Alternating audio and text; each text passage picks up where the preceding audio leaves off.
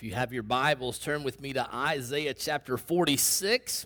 We're in Isaiah 46 today, and hopefully we'll get into Isaiah 47 as we continue our march through the book of Isaiah. Isaiah 46 is about idols. God, through the prophet Isaiah, seems to just keep talking to us about idols. And to be honest with you, I actually thought about moving on, pressing ahead in the book. We've talked about idols a good bit, what comes next, but Isaiah 47 is related to 46, and I never really got a piece about moving on. So if you were thinking, oh no, idols again, well, yeah, I was thinking that too. And but it came to me, it occurred to me this week that if God, through Isaiah, lingers over the problem of idols, then perhaps we should too. We should take the time to do so as well. You see, what I've learned this week as I've looked, it seems to me that God doesn't really want us to move on until we see that idols are such a huge part of our everyday lives that a lot of times we don't even see them. We don't even realize the effects that they can have on us. We're influenced in ways we don't realize. We have problems we can't overcome because we don't see what their real cause is. We don't get down to the root in our repentance, which a lot of times stems from our idols. We'll talk about that some this morning. But God, through Isaiah, wants us to see our problem with idols so that we can turn from those things and turn back to Him. So my prayer this morning has just been that God would speak to us through His Word. I'll read a few verses and then we'll talk about it a little bit together. And I just want God to speak to us and to do His work in our hearts. So let me read Isaiah 46. I'll begin with verses 1 through 4 and then pray for us. And we will dig in and walk through this together. Let's pray. Let me read, then we'll pray together. Isaiah 46, verses 1 through 4. Hear now God's Word. Bel bows down. Nebo stoops. Their idols are on beasts and livestock. Things you carry are borne as burdens on weary beasts. They stoop. They bow down together. They cannot save the burden, but themselves go into captivity. Listen to me, O house of Jacob, all the remnant of the house of Israel, who have been born by me from before your birth, carried from the womb. Even to your old age, I am He, and to gray hairs, I will carry you. I have made, and I will bear. I will carry, and I will save. Let's pray together as we come to God's Word. Heavenly Father, thank you for your Word. Please forgive our fickle hearts that long to move on to other topics, to be entertained with new and exciting ideas. I pray that you would do your work in us now, that you would show us our idols, that you would show us the things that we look to and trust in besides you, and that you would enable us to turn from those things and find the life and the joy and the peace and the victory over sin that only you can give to us.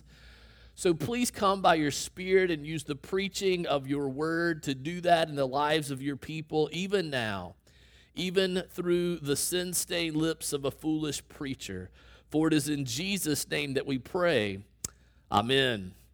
As we come to Isaiah 46 and we read, Bel bows down, Nebo stoops, the first question's got to be, who is Bel? Who is Nebo? Is this like talking about Beauty and the Beast, Bel? No, it's spelled differently, right? That's not who Bel and Nebo are. Bel and Nebo are two of the chief gods of Babylon. They are Babylonian idols. And the reference here in the text, the history behind this, what God's people would see when they were in exile in Babylon is this. Every year, as a part of the New Year festival, these Babylonian idols would be carried through the city in a grand procession during this New Year festival in hopes that they would give the people good fortune in this new year that was to come. And then after the New Year's parades, as we may think of them, are over, then these idols were laid down. You see the reference to them stooping down or bowing down. They're laid down and put on wagons, they're drugged by beasts of burdens back to where they are stored away until the next year. So you see the reference to they themselves going into captivity. And so that's what God's people were to see in Babylon. And so it seems that God, through the prophet Isaiah, is calling his people to ask, he's calling us to ask this question. If a so-called God needs to be carried around, then how can that God carry you? If a so-called God needs your help, then how can that God help you? If a so-called God needs your strength, then how does that God strengthen you? It's what God, through Isaiah, is calling his people to contemplate. And that's why in verses 3 and 4 that he says, listen to me, people of God. You have been born by me before you were. I have carried you from the womb. Even to your old age, God says, I am he who will carry you. Even when you are old and gray and you have gray hair, he says, I have made you. I will bear you up. I will carry you. I will save you, is the promise of our God to his people. Our God has carried us, we may say, from the womb, and he will carry us to our tomb. From cradle to grave, there is not one moment when our God is not carrying us. There will never be a time, as long as we are upright, that God is not holding us up and not carrying us. Our next breath, our next thought is made available because God sustains us and carries us and bears us up.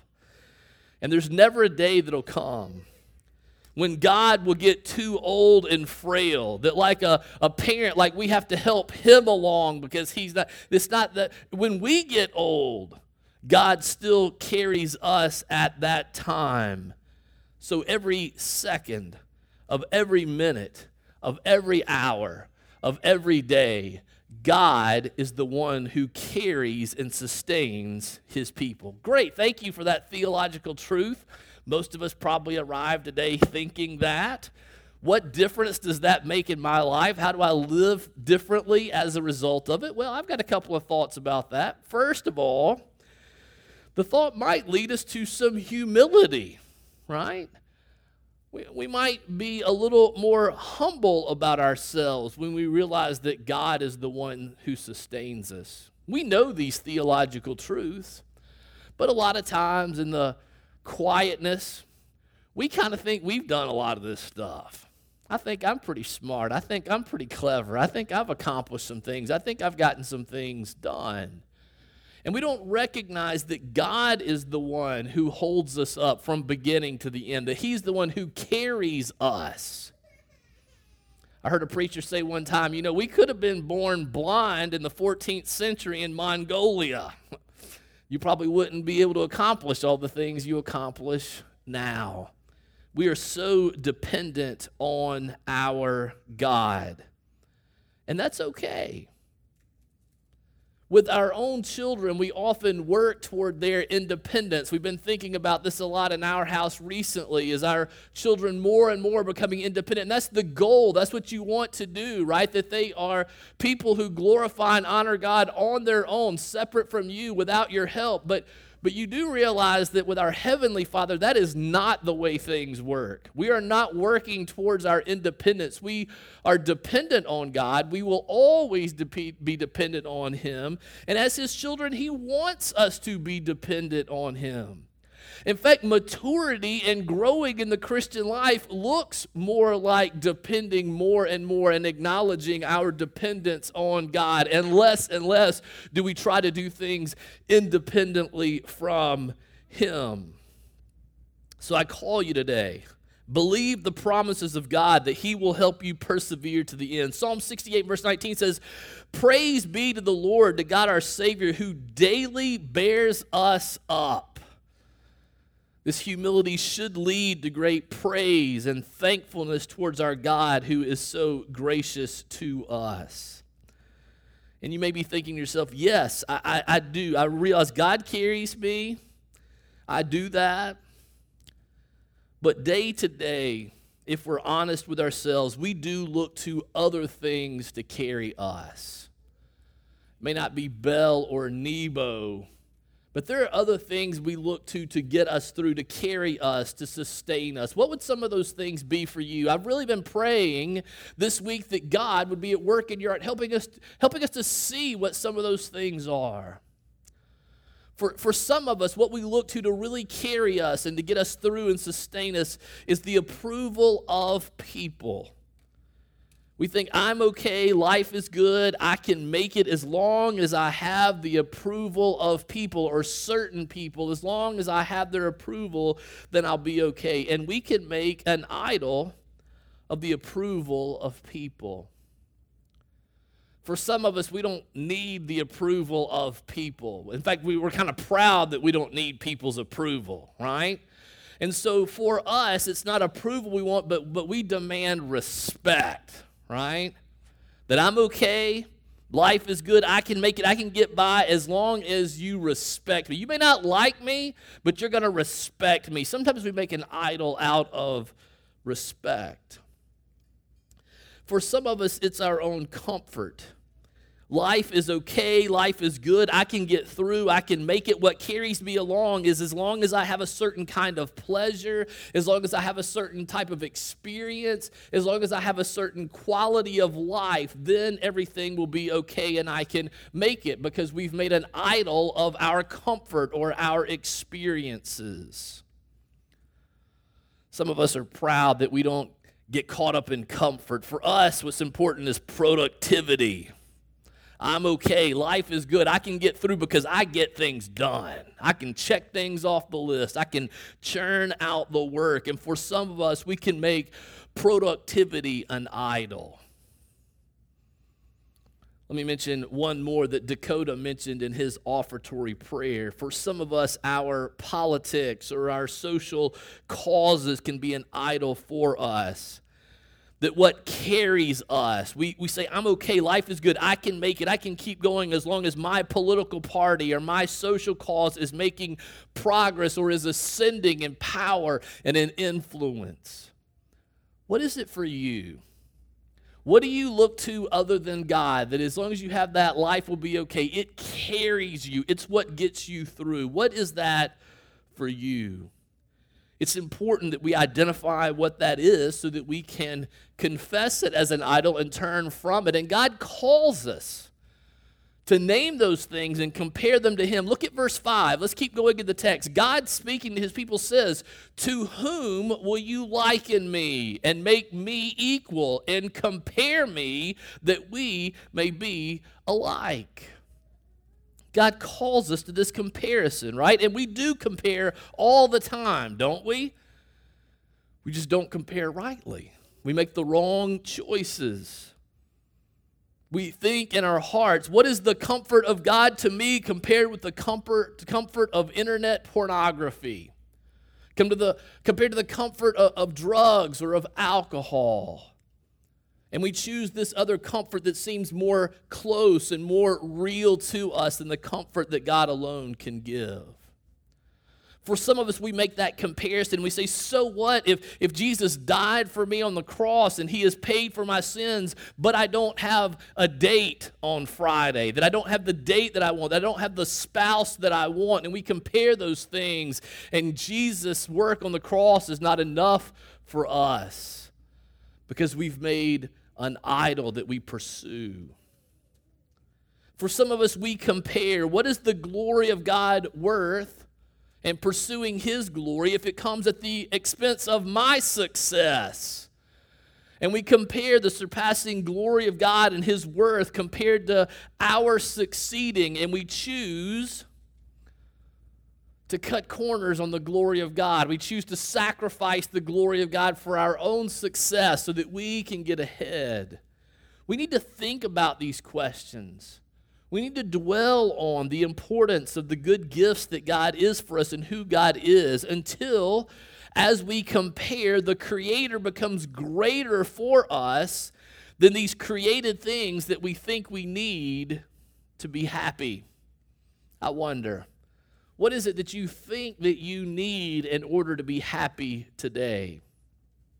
I want to encourage you right now really to think about this. I know we think, okay, well, I'll do that later, and then we get busy, we never do it. We're here now. Let's just think about it right now. Think about it.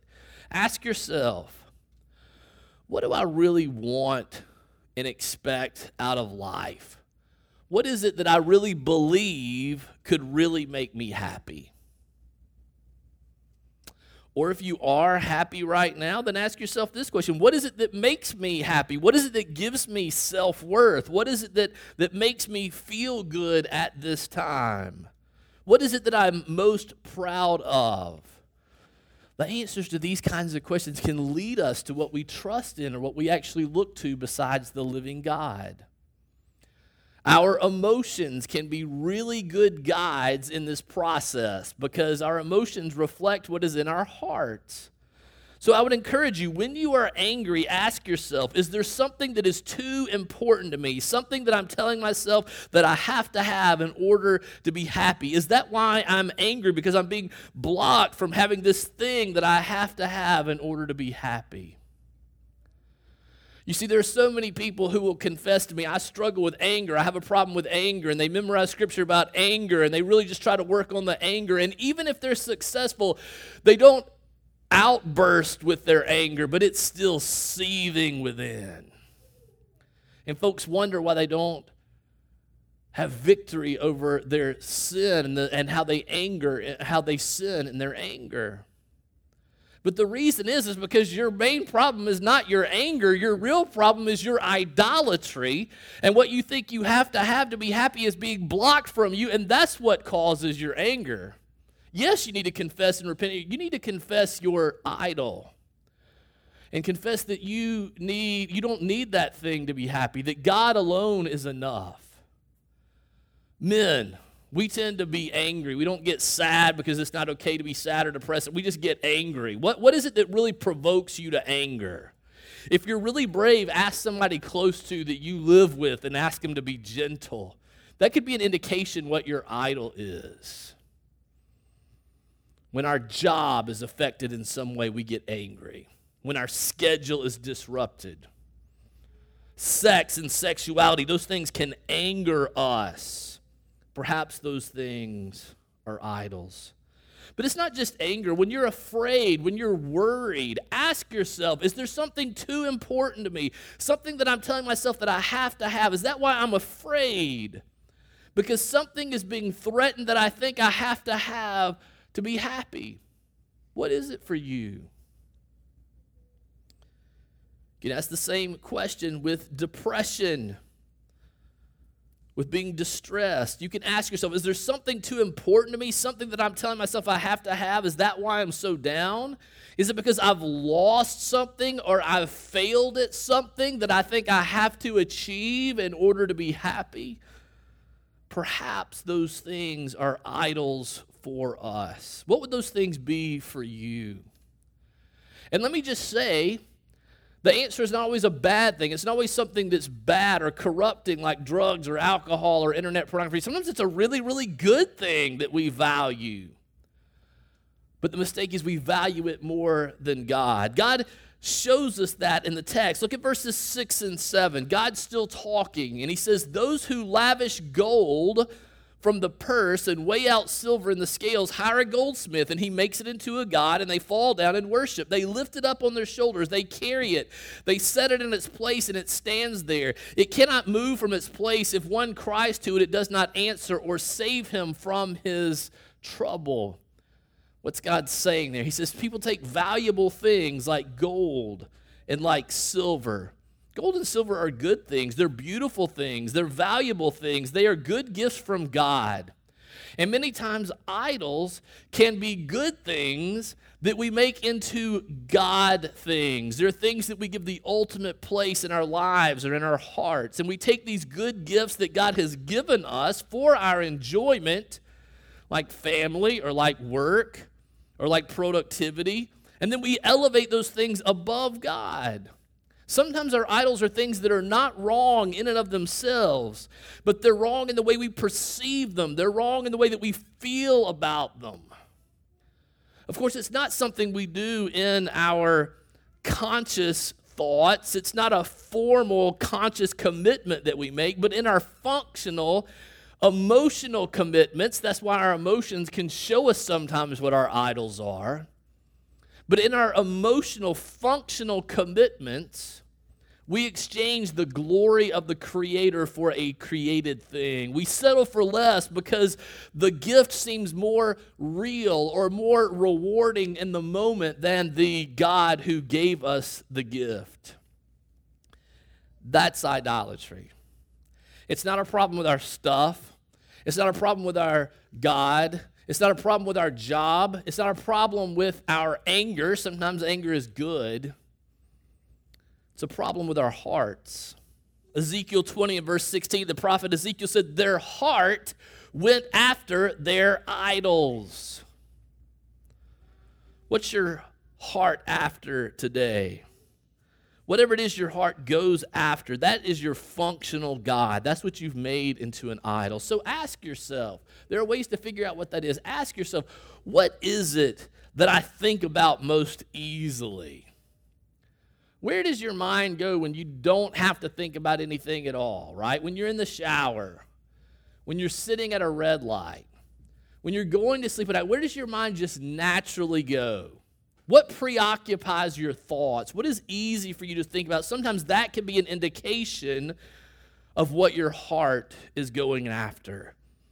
And if we're honest with ourselves, we have to admit our heart goes after other things than the one true God. Look what God says about that. Verses 8 to the end of the chapter. God's still speaking, and he says this, remember this and stand firm. Recall it to mind, you transgressors. Remember the former things of old, for I am God and there is no other. I am God and there is none like me, declaring the end from the beginning and from ancient times things not yet done, saying, my counsel shall stand and I will accomplish all my purpose. Calling a bird of prey from the east, a man of counsel from a far country, which is a reference to Cyrus the Persian, who will overthrow the Babylonians, which is the history that's going on behind this. And God continues, and he says, I have spoken, and I will bring it to pass. I have purposed, and I will do it. Verse 12, listen to me, you stubborn of heart, you who are far from righteousness. I bring near my righteousness. It is not far off, and my salvation will not delay. I will put salvation in Zion for Israel, my glory. This is striking to me. It is so interesting that after God has assured his people that he's going to carry them, that he's going to bear with them from the cradle to the grave, that he was holding them up and sustaining them in the womb before they were born, and that now he agrees to carry them even into old age, that he's made them, he will bear them, he will carry with them, he will save them. Yet, in verse 8, how does he refer to his people? Transgressors. This group of people that he is carrying along so faithfully. In verse 12, he calls them, you stubborn of heart. You who are far from righteousness. Is that not striking to you that this group of people he's expressed his love for, then he describes in these ways? Why would God do that? Because we're transgressors and we're stubborn in our heart and because we're far from righteousness. That's why he says it, because it is true. It is a true description of us, because we choose other things over him. But also realize this truth. It means that God carries us not because we are so faithful to him, but God carries us because he is so faithful to us. Amen. Thank you, Lord. God carries us and cares for us, not because we're so good, but because he is so good to his people who do not deserve it. God carries us. He gives us his righteousness. He gives salvation to a people who do not deserve it. He says twice here, salvation won't delay, that he will put his salvation in Zion for Israel, for his people, and he'll do it for his glory. And he mentions salvation twice there in verse 13. What is it that he saves us from? He saves us from the judgment of God, from his judgment. Keep reading, chapter 47, verse 1. God pronounces judgment on those who chase after other things besides him. God says, come down and sit in the dust, O virgin daughter of Babylon. Sit on the ground without a throne, O daughter of the Chaldeans. For you shall no more be called tender and delicate. Take the millstones and grind flour. Put off your veil, strip off your robe, uncover your legs, pass through the rivers. Your nakedness shall be uncovered, and your disgrace shall be seen. I will take vengeance, and I will spare no one. Our Redeemer, the Lord of hosts is his name, is the Holy One of Israel. God says for those who turn away from him that his judgment is coming. And specifically, he says his judgment is coming on Babylon. Now, I want you to think about that with me. Because first, yes, he is talking about that group of people who conquered Israel and carried them off into exile. God is saying, I'm going to judge that group of people because they've been ruthless to my people. And he makes that clear if you keep reading in verses 5 through 7. Yes, he is talking about that group of people. But if you're a student of the Bible, you will recall that Babylon is a symbol, it's a picture for a world who seeks other things above the true God. If you read in Revelation chapter 18, the very final judgment is called the fall of Babylon. And it's called that not in reference to these people, because Cyrus will have come and ransacked them centuries before the Apostle John writes Revelation 18. This reference to Babylon, especially in Revelation 18, it's a reference to God's judgment on a world that has put other things above him. And that's a problem for us because we have all done that. We all deserve God's judgment. And God, as a just God, will not let these wrongs go unpunished. We love the idea of justice, that God's going to make all things right. We love that idea when we're thinking about all the people out there. But we ought to be careful with our idea of justice, because justice without mercy, justice without grace, justice without forgiveness means that we are in trouble. Because we deserve justice from a holy God. But God is so good. In verses 12 and 13, we saw where these people who are stubborn of heart, who are far from righteousness. What did he say in verse 13? That he brings his righteousness to us, a righteousness that is not far off, that he brings salvation to transgressors, to those who are stubborn in their hearts. That God is willing to do that. You see, if you keep reading in Isaiah, and you keep reading the Bible into the New Testament, we see that God's judgment will fall, either personally on us, in the future, or it has fallen substitutionally on Jesus crucified in the past as a punishment for our sin. We've sung about it this morning already, that our only hope is in Christ alone. And until that final day of judgment, God is offering his righteousness. He's offering his salvation to every one of us. But please do not forget where the real battle is. I want you to see this clearly. I know I've already said it once. I'm going to come back and say it again. Why is he repeating himself? Because the text repeats it. Okay? I want you to remember where the battle is. God comes back to this in 47, verse 8 and verse 10. Listen to what God says. He says, now therefore hear this, you lover of pleasures who sit securely, who say in your heart, I am, and there is no one besides me. Or look at verse 10.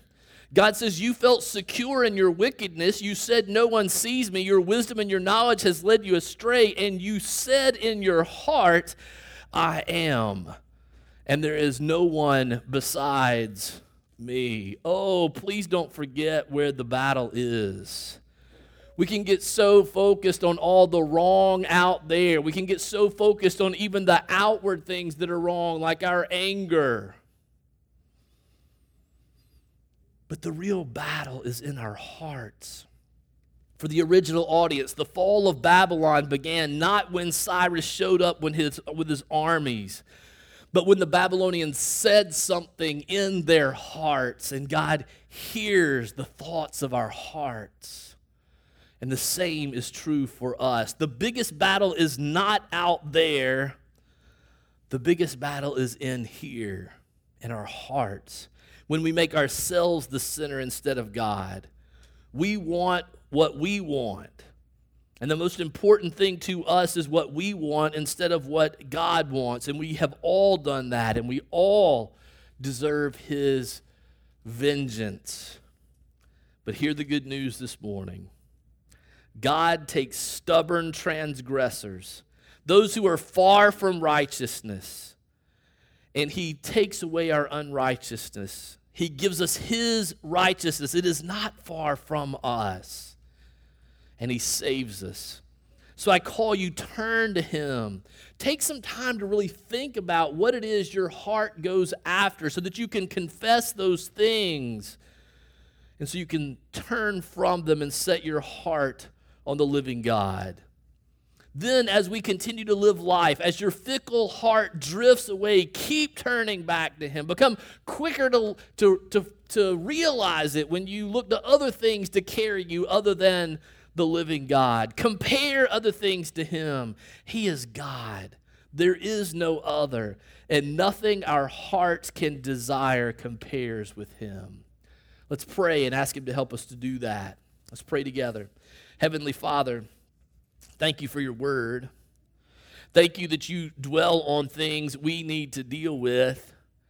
Thank You that You don't let us go on to other things, but that You keep bringing us back to Your faithfulness, to Your goodness to Your people, to Your grace, to Your mercy that is available for transgressors like us, to those whose hearts are stubborn, to those who are far away from Your righteousness. We thank You that You bring Your righteousness near, that Christ is our righteousness, and that our salvation has been offered to us in the person and work of Your Son. We thank You and we praise You. Help us to turn from other things and trust in Him. It is in His name that we pray.